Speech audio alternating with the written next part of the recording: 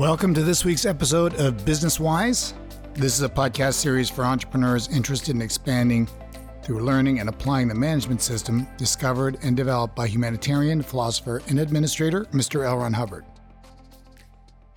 All right, for this episode, we're going to pick up where we left off from before the holidays on our continuing series on L. Ron Hubbard's discovery and description of the administrative scale of importances, or admin scale for short. And I think this is now our 14th episode on the subject. When you, the listener, has kept insisting I covered the admin scale, I don't really think you knew what you were in for. But don't say I didn't warn you.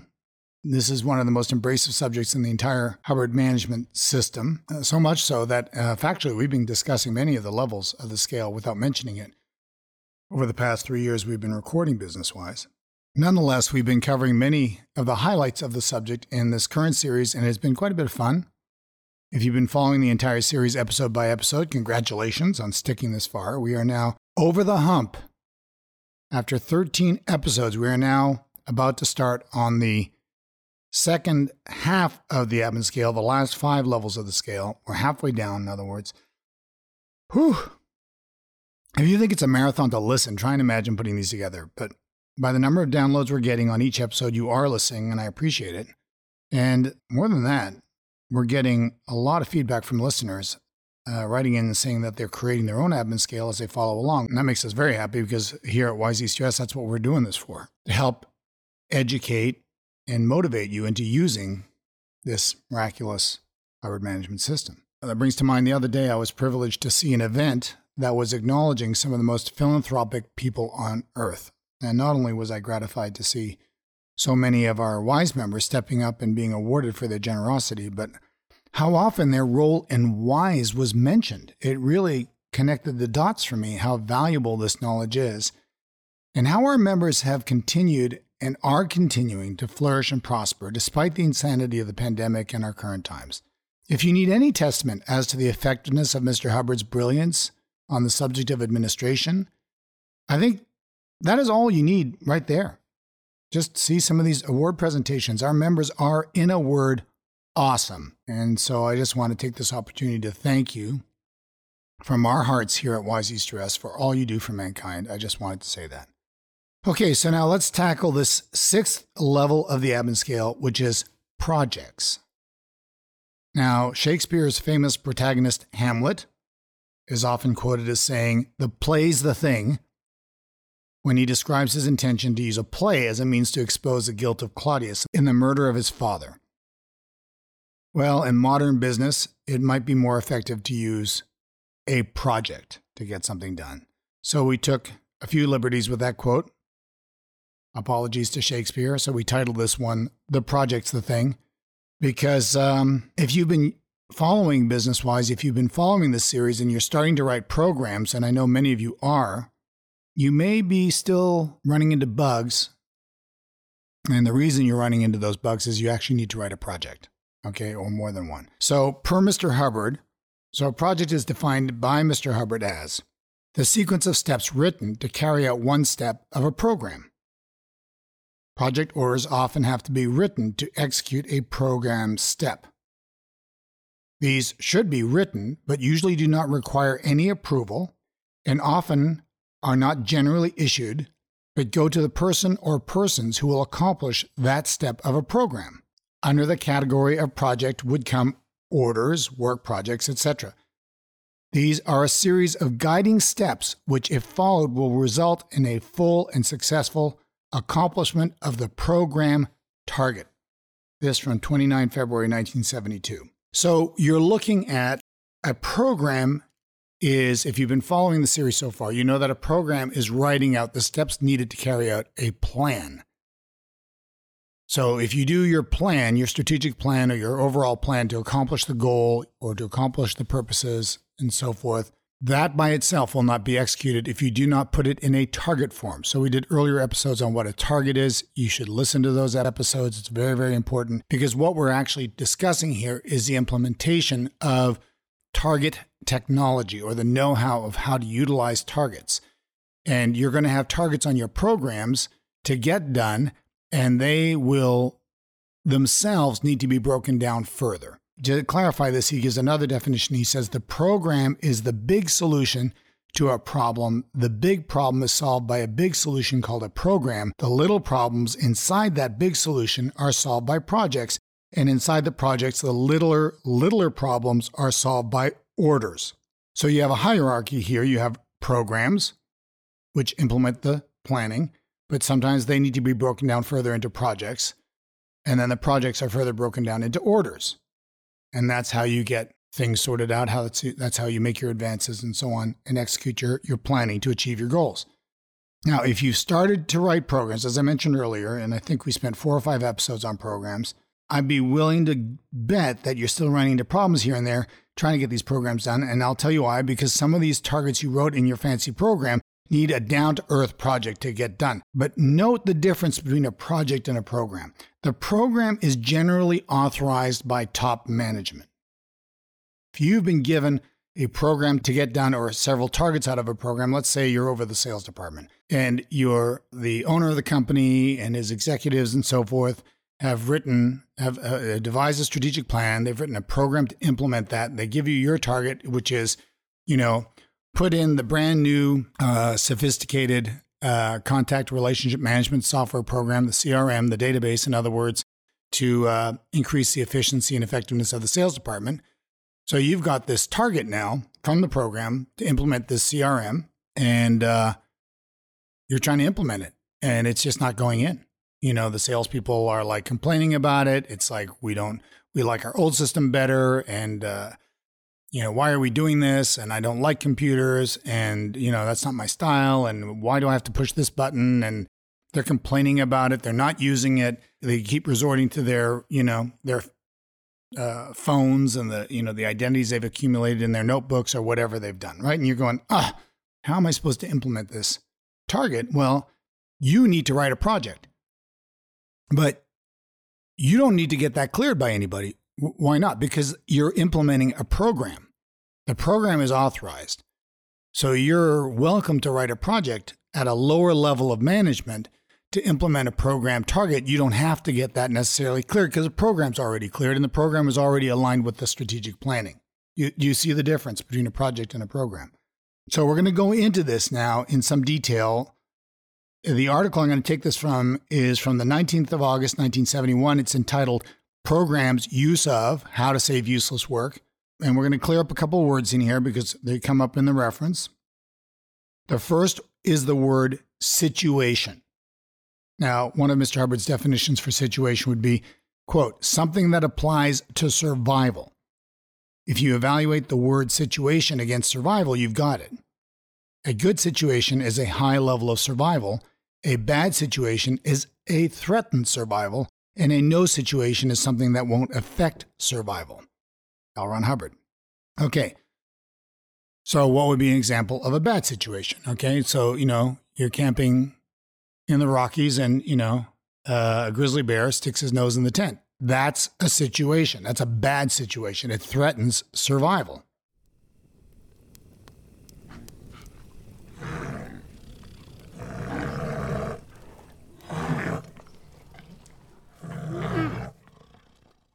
Right? Or you have a mysterious crash in sales. That's a situation. That's a bad situation. Or maybe you have a sudden affluence in sales. All of a sudden you got customers coming in and you actually have them kind of hanging off the walls and they're lining up and you're like, what happened? That's a good situation. That's a high level of survival. So a situation can go either way. So then he says, he also uses the word a why. W-H-Y. That's a very important term and very often misunderstood. And per Mr. Hubbard, the definition of a why is the real reason found by the investigation. Why? We have a situation. There's a grizzly bear with his nose in the tent. Why? That's a situation, but why? Oh, you idiots, you kept your food in your tent. Anybody knows you're supposed to hang your food from a tree limb well away from the tent. And that would be your why. It actually opens a door to handling. If you can get, probably your first thing is get the hell out of the tent. Hopefully you can get out of the back of the tent. But regardless, this will resolve the problem if you stop putting the food in your tent. All right? That would probably resolve that problem. All right. So that would be that situation. Now we're talking about the sales situation crashing.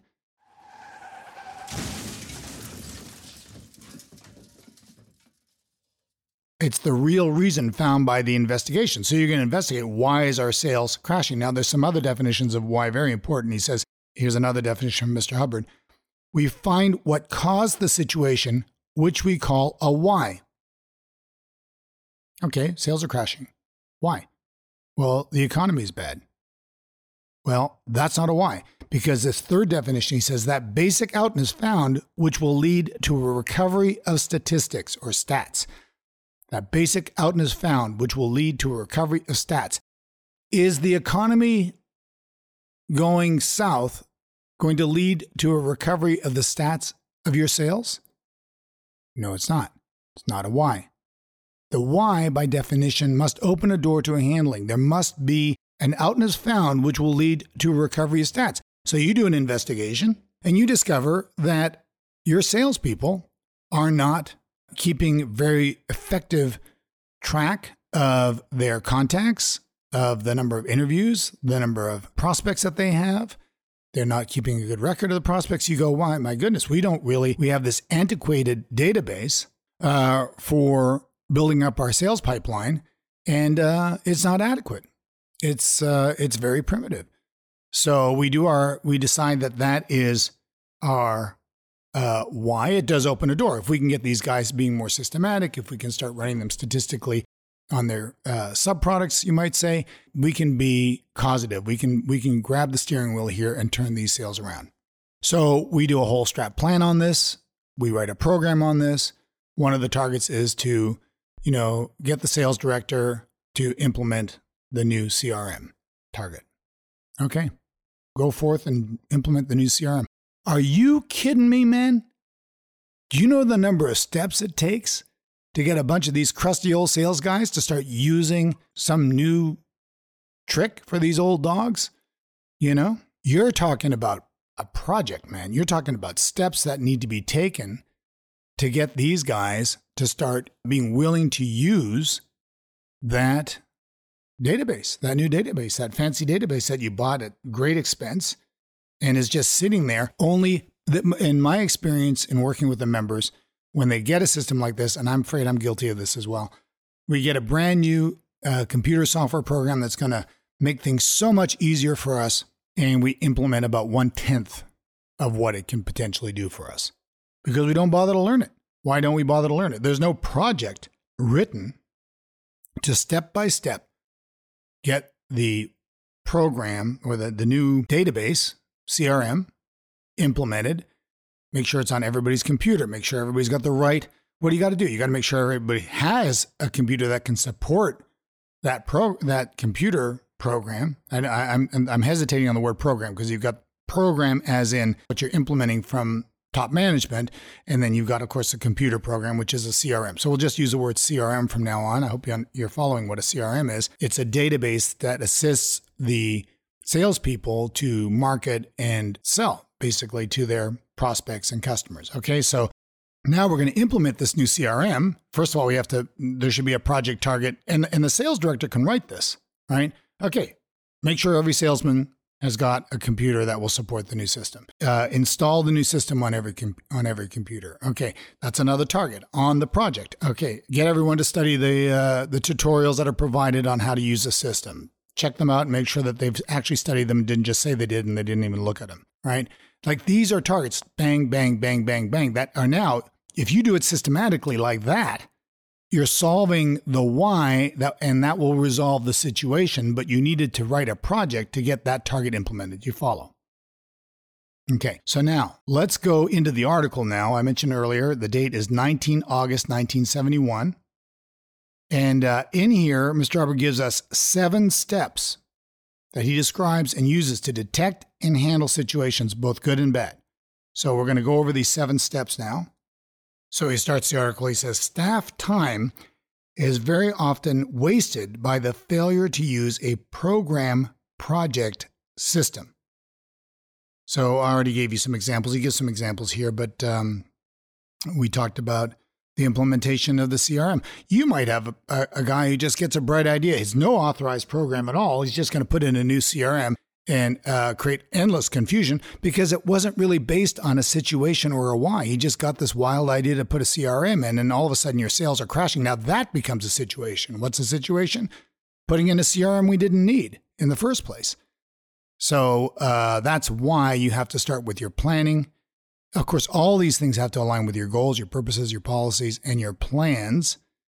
Top part of the admin scale. But once you have a program and it's authorized, then you should be at liberty to go ahead and rock on.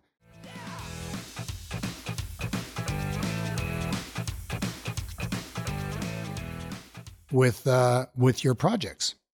So he says, the correct procedure in ordering staff to any project that is going to consume time is to step one, see if there is a situation. Hey, there's no situation here. Sales are doing great. It's not broken. Let's not fix it. Okay.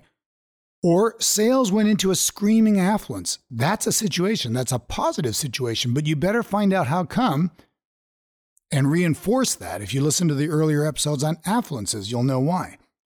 But most of the time, the thing that really drags our attention are the crashing situations, the non-survival ones. So see if there's a situation. There's a situation, our sales are crashing. And step two, find out its why. Why? There's a lot of knowledge connected with finding the why correctly. I did do one episode, if you want to look it up, I think it was called Understanding What You Don't Understand, which is a very short-handed version of how to do an investigation. You're welcome to review that episode. It was early on. I think it was our first volume, our first year of Business-Wise. We've never had to repeat ourselves so far in 3 years. Any of the information just gives you an idea of how vast Mr. Hubbard's research is in this area. But anyway, however you do it, you want to find out the why. That is the real reason that when resolved will raise those statistics again. So let's say we discover that we have an antiquated CRM that's been crashing and it is no longer really supported by our modern computers and so on. And the guys are starting to use their smartphones instead of the database, and they're not really getting good knowledge on each prospect before they contact them and so on. All this data would be solved. This situation would be solved if we had a proper database that contained the information we need and could also track the number of contacts, the letters being sent to them, the emails being sent to them, and so on. Common sense for any sales area, right? But we don't have that. That's our why. Okay, so 3, get a general program drawn up, get it approved as a program with who is to do each part. So you're probably going to have, maybe you're going to have your human resources department do some hiring. Maybe you're going to have your division 5, which is qualifications, working on a general staff training to improve the quality of salesmanship and so on. But we're going to assign to our sales director this target. Let's put in a new CRM.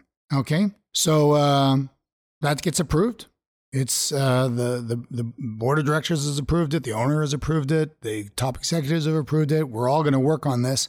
We're going to be able to get financing for it and so on. That's the general program. And you get it approved as a program with who's going to do each part. Step 4, get the different parts of the program drawn up as a targeted project with who is to do each project. Get these approved. So now we've done the program.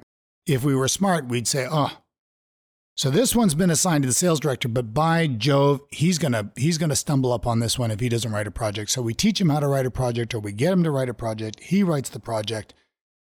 Now we approve that. That can be a local approval.